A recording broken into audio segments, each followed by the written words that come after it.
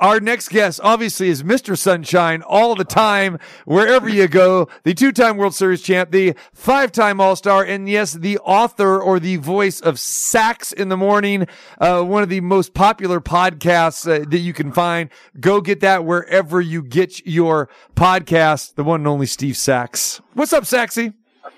TC, I got on just as you were talking about who's giving me $100 million. That would be the New Orleans Saints. We're going to give you $100 million, but they thought Derek Carr had a little bit better arm, so it's Derek Carr, not you. That's probably a good idea. Okay. That's a better bet, I think. Yeah. Okay. How was your? But I could out hit him. So you could out hit him, and you could probably no question. You could probably out hit him on the football field too, because you're a feisty guy. You know what I'm saying? You're a little spark plug. Well. I'm glad he got a home. The question is, who's going to be the quarterback for the Raiders? That is the multi-million-dollar question right now, and I'm thinking Aaron Rodgers, maybe.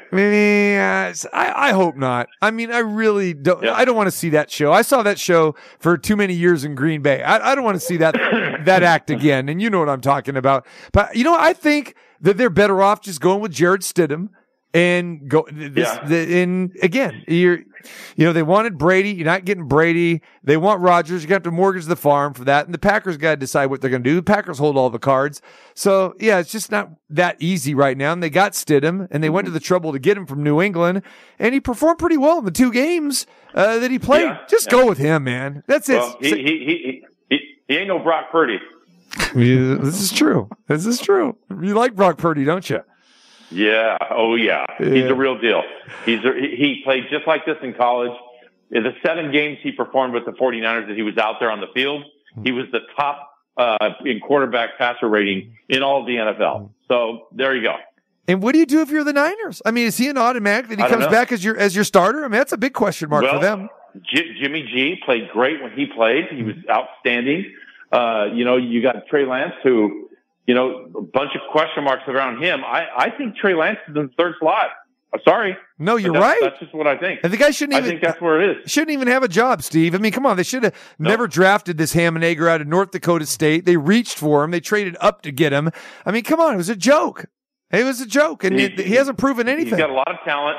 But look, here's the thing. He's got talent. He didn't play a ton of games up there because of where he was. And, the competition probably not as good. And the thing I like about him, he's kind of that tweener size. He's a big quarterback, but he's not going to run over a linebacker, and he thinks he can, and that's why he got hurt. So he's got to be one of those guys that you kind of wish he was a little bit more on the frail side. He wouldn't try to run over linebackers, and that's how he's going to limit his time playing, because he's eventually going to take himself right out of the league because he thinks he can run these guys over, and he can't. He is Steve Sacks. He doubles as a football commentator as well. I mean, knows his stuff. I mean, no question. Okay, spring training's underway, my friend. All right, so and I can hardly wait to hear what you got to say about the new rules. We've touched upon it before, but now it's here. Yeah, you've had a week or so to digest this thing and look at the bigger bases that look like pizza boxes. Right. We got the pitch clock. Let's start with this, Steve. Okay, ready? Okay, Mark, get the clock on. Okay, you have 20 seconds, Steve, because we'll say a runner's on base because with 15, no runners on base. We'll say a runner's on base. You have 20 seconds to give me what you think of the pitch clock starting now. I think it's ridiculous. I think it's kind of what we're seeing and representative of all what we see in the country. There's too many rules and regulations everywhere. Get the hell out of my life. Leave the game as it was. It survived everything. It doesn't need you smart Alex out there trying to wear a coat and tie so you have a job trying to dictate what the game should be like now. Just hush up and let the game win on its own merit. That was fantastic. 19.5. Outstanding. Okay. Yeah, we got to go. Okay, now tell us how you really feel with no clock on you. With no clock is the best way, because now what you're going to do is also you're going to limit the amount of times you can throw over to first base. If I'm a base runner, I probably still, 80, 90 bases without trying. If I'm a base runner today, because they've limited the amount of times you can throw over. Mm-hmm. It's ridiculous. Okay, so let me ask you, with this, everyone's talking about the pitchers. Who is this going to affect more, the pitchers or the hitters from a negative standpoint? What do you mean, as far as the pitch clock? Yeah. I like to gather my thoughts each and every time, between every pitch, because sometimes your strategy will change within an at bat, depending on what the count is, what the score of the game is, where the runners are, and where the defense is. So your at bat can change a little bit. So the fact that you have to just go up there and see it and hit it without even thinking, that's not necessarily a great thing. I think it probably helps the pitchers, because the pitchers are going to have their infielders and their outfielders playing better behind them if they're pitching more, quickly, as opposed to just holding the ball for a long time. Their defense is going to be better. And that's the thing, though, because with pitchers, we've seen some quirky guys, especially some relievers. They'll come in there and they're like the human rain delay. I mean, a guy like Pedro Baez, I mean, he couldn't pitch with this clock, as we know, right? And then, like you said, there are hitters. Now, I'll use Kyle Tucker as an example. I saw Tucker lead off one of these games over last weekend, and so he was like leading off the game. We know he doesn't lead off for the Astros, but he did for this game, and he purposely waited before he got in the box, because to start a game, the clock doesn't start until the guy gets in the box. And seriously, Tucker took like 2 minutes to get situated and everything before he stepped in that box, and everyone's like waiting. But as you know, there are hitters that, like I said, that don't want to be rushed. There are pitchers, whether it's because it's nerves or they got to go through their routine or whatever. So that's why I think it's interesting for both sides, that I think there's pitchers that are going to be affected, and I think hitters are going to be affected as well too. Yeah, I think basically what you're doing is you're taking either one of these two out of their elements. Yeah. Unless that's the way you do it, you just go up there and throw it. And some guys do pitch like that, but for the most part, it's gonna be something that they're gonna have to get used to doing. But I think the most interesting thing is the fact that you hear all these pundits talking about how batting averages are just going to skyrocket now because the shift is not there anymore. Well, I want to tell people the shift is still there. They're just not going to be able to be on the grass, or they're not going to be able to be on the outfield grass, or they're not going to be on that exactly way over that side of second base. But they're still going to be able to shift over. They're still going to be able to move over there a lot. And that's not the reason that batting averages, in my opinion, are going to stay the same or go down. It's the approach at the plate. It's not necessarily where they're placed on the field, because when there's a 27 hopper hit to shortstop and it goes through for a base hit, nobody says anything. So they're going to find out in a conventional defense, the best that, by and large, that people are going to do is hit 300. Do they actually think that now all of a sudden there's going to be these thousands of hits that are going to be going through for base hits now because there's no shift? I don't think it's going to make any difference at all. But people out there are saying, there's going to be massive difference in batting average. I will mark my words on this day, and you can say it right now, TC. Yeah. It's either going to be right around the same, or I think it could even go down, because hitters are going to increase this terrible approach at the plate, because there's not going to be a shift, and they're going to think, wow, now I can really jack the baseball. Yeah. And they're going to still get pitched up in the zone. They're still going to strike out 200 times. So I don't know where all these mystery hits are going to be coming from. Their approach is going to be the same. They're still going to strike out 200 times. Where's all these hits going to come from? Do they think every time they hit the ball now it's a base hit? No, they didn't lay out the game that way.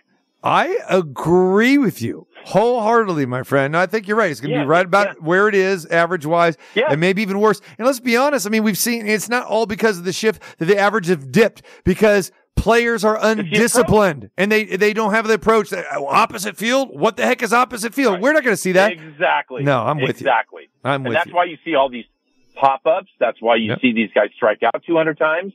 It's the approach. It's not, hey, look, you see sometimes where a ball's hit right up the middle and the shift's on, the guy fields it, throws them out. They can still do that. They just have to have both feet on that side of second. I mean, what? It's a difference of a foot and a half?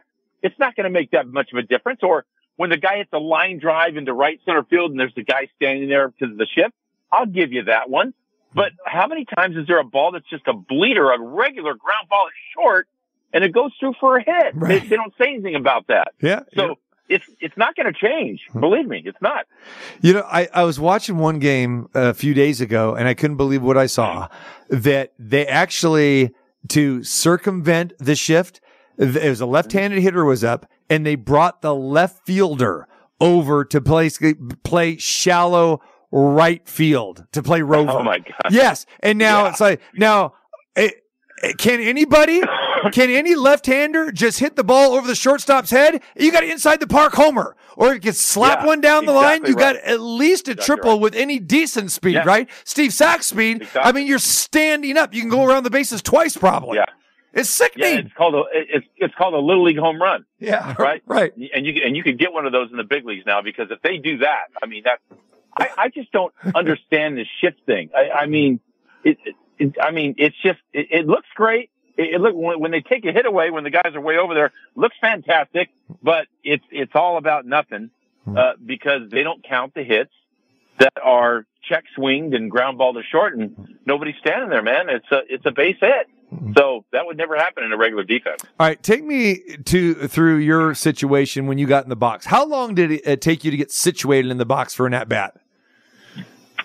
I was probably in the middle of the road. I mean, because I wouldn't sit there and fiddle with my batting gloves and snap them back and forth and all that. But I'd like to get my foot in there and kind of get a few practice swings and get settled. Yeah, I want to hear the routine. Okay, here you come. You just left the on deck circle, and there goes that John Ramsey voice or whatever. Now batting, number 3, Steve Sachs.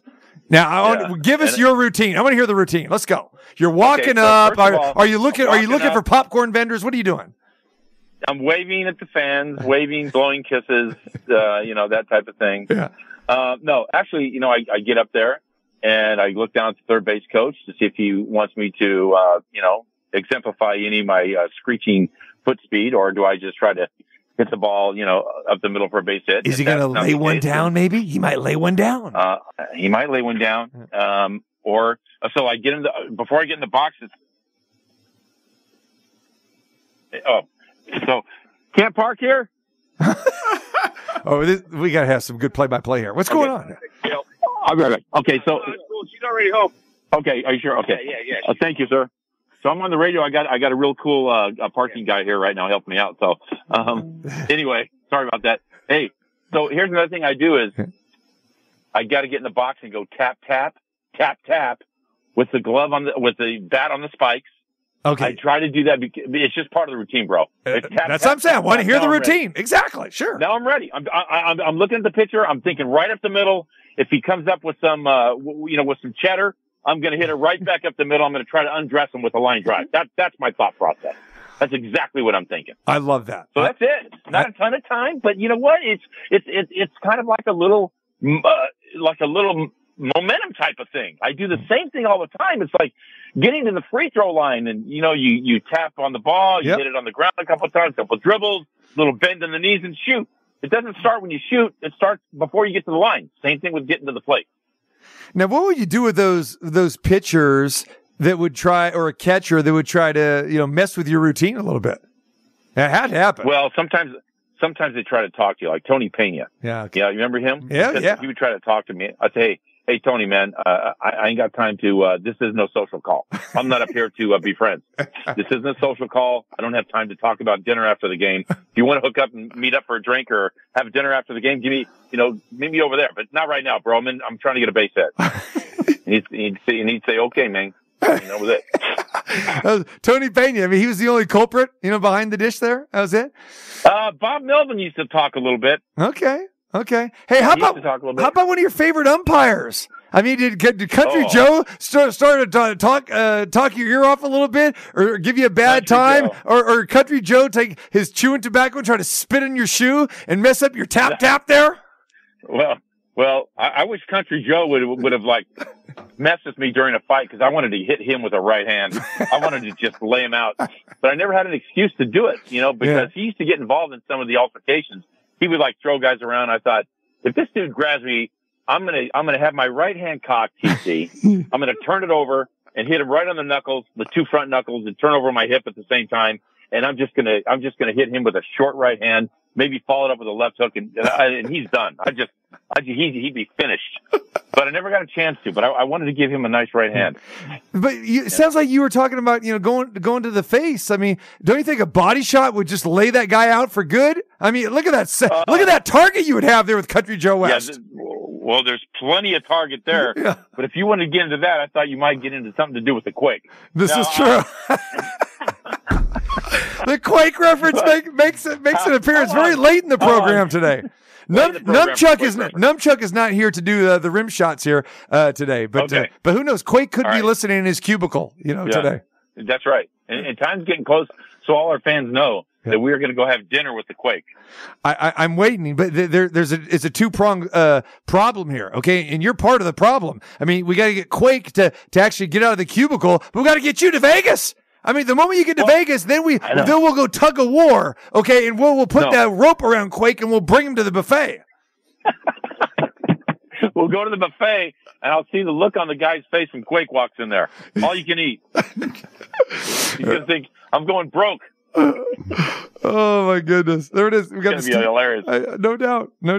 All right, what do you think of the pizza boxes for the bases? How necessary is this? Come on.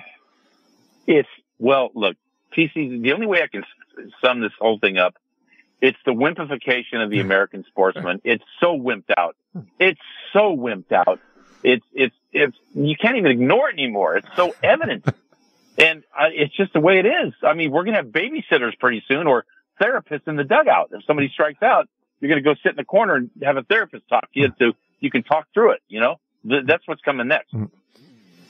Man. I don't get it. I don't know. What is the the reason that we're hearing of the bases being larger? They're going to get really a 4-inch advantage. Runners are going to get a 4-inch advantage.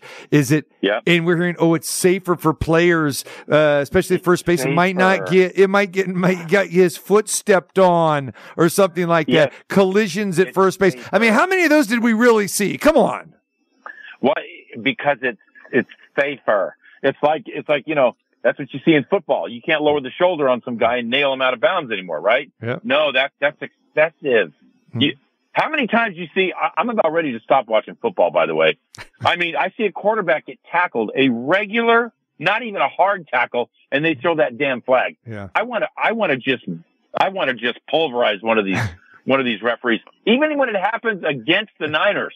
Even when the Jimmy G goes down and they throw the flag because they say it was excessive, and it wasn't. Even though I'm a Niner fan, man, that pisses me off too. I mean, I don't like it. Let them play football. Look at the Pro Bowls and flags. If I was a professional football player and I was a pro and I went over to the Pro Bowl, I would be flat out embarrassed.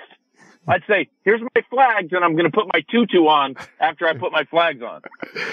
This is what we've learned with Steve Sachs today in his therapy session, that he likes to lay out referees and umpires. It doesn't matter. And anyone in authority there, he's going after you. He's laying them out. Well, look, I'm getting a little older now, and so I'm losing my filter. Yeah, right. I love it. I love it. It's slowly dissipating. Steve Sachs in the house. TC Martin. Marco D'Angelo in the house. What do you want to say, Marco? Steve, one of the rules that didn't get changed, I wanted your take on it, and that's the ghost runner in extra innings. How do you feel about that? Oh, my God. I mean, don't get me started, Marco. Are you kidding me? I mean, softball rules, here we come again. I mean, what would Willie Mays say? What would Hank Aaron say? What would Ted Williams say? They would throw up in their mouth if they knew that this was happening to baseball. What, a courtesy runner? A courtesy runner? You're supposed to kick out of the opposition. You're going to put a courtesy runner there? Oh, my God. This is laughable. Absolutely laughable. I agree. Yeah. And they wonder why. They wonder why now. Hang on. Wait for it. They wonder why attendance has gone down the last 8 years in a row. Gee, I wonder why. You don't think it has something to do with the games are being too long? Of course not. Oh, my God. No. When I was a kid, we went to a doubleheader on Sundays. Yeah. I was like, in the second game of a doubleheader, they wanted to leave at the 7th or 8th inning. I'm like, are you kidding? We just got here. I need more cotton candy, Dad. What are you talking about? Yeah, I need more cowbell. You know what I mean? Yeah, right. And that's more innings. If innings are cowbell, I need more cowbell. That's what I need.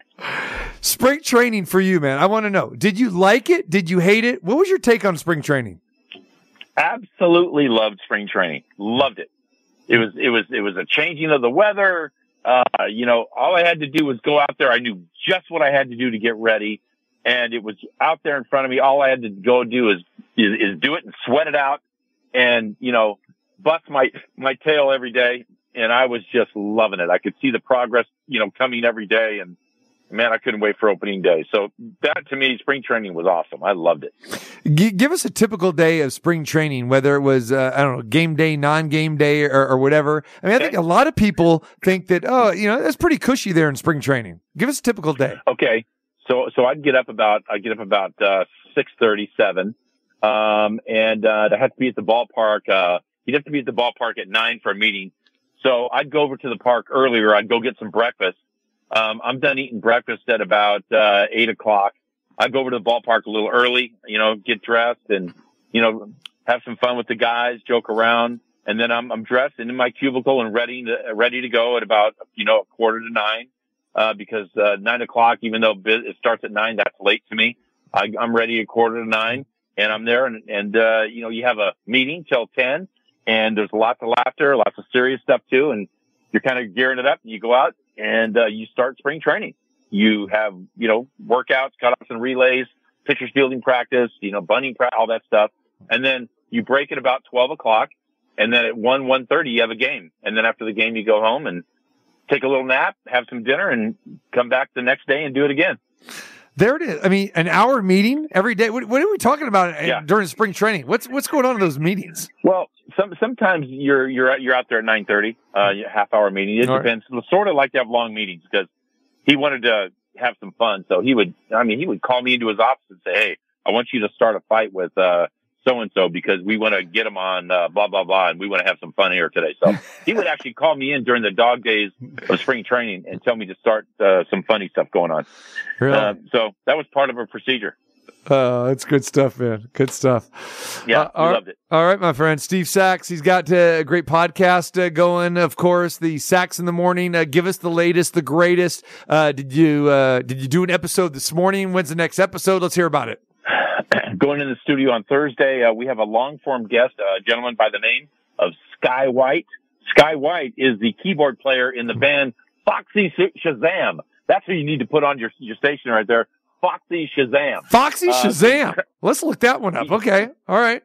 Yeah, he's traveled the world, this guy, in his band. He's played more gigs than the Rolling Stones. That's how good this guy is in his band. Anyway, he owns a tea company called wendigotea.com, wendigotea.com, and he's one of my sponsors right now. So love him. He's a great guy. Sky White. Listen to him on Thursday. You'll love it. I love that. Sounds good. Hey, now Steve Sachs, not only an avid sports fan here, but again, a musician. We've heard him play the drums on the show, as we well know. You'll be happy to know, my friend, that was it last week? I went and saw Chicago in concert. They're still doing it. 56 years of running, and they needed an intermission in the middle of the show. But I kind of understand it, because they're in their 70s. But Steve, they still have the horns. And we're not talking about the horns through the keyboards like a lot of these ham and egg bands. No. They still got this. Right. They got the sax, the trombone, the trumpet. It's amazing. And for those that not aware, with Chicago, as you know, Steve, is that a lot of times with horns, they're not in every song or they're in a small part of the song. Right. Is Chicago, that's why they needed that intermission after 40 minutes and then come back and do this power set of about an hour and 15 minutes after that. It was just because they're pumping those horns, man. I felt sorry for these guys and got a chance to meet them and talk to them afterwards. Three of the legendary members are still there. Fantastic stuff. I was thinking about you, man. That's amazing. Yeah. That's amazing. Well, I'm glad you had a good time, TZ. And they're a legendary band, and everybody loves Chicago. So I'm glad you had a good time. There you go, brother. All right, we'll let you go. Appreciate the time as always. Buddy. Watch where you park. Okay, remember. Yeah, I'm doing that now. Okay, take care, guys. Thanks, brother. Appreciate you. There he is, Steve Sachs, our guy on the baseball side of things. One of the best, 2-time World Series champion, 5-time All-Star.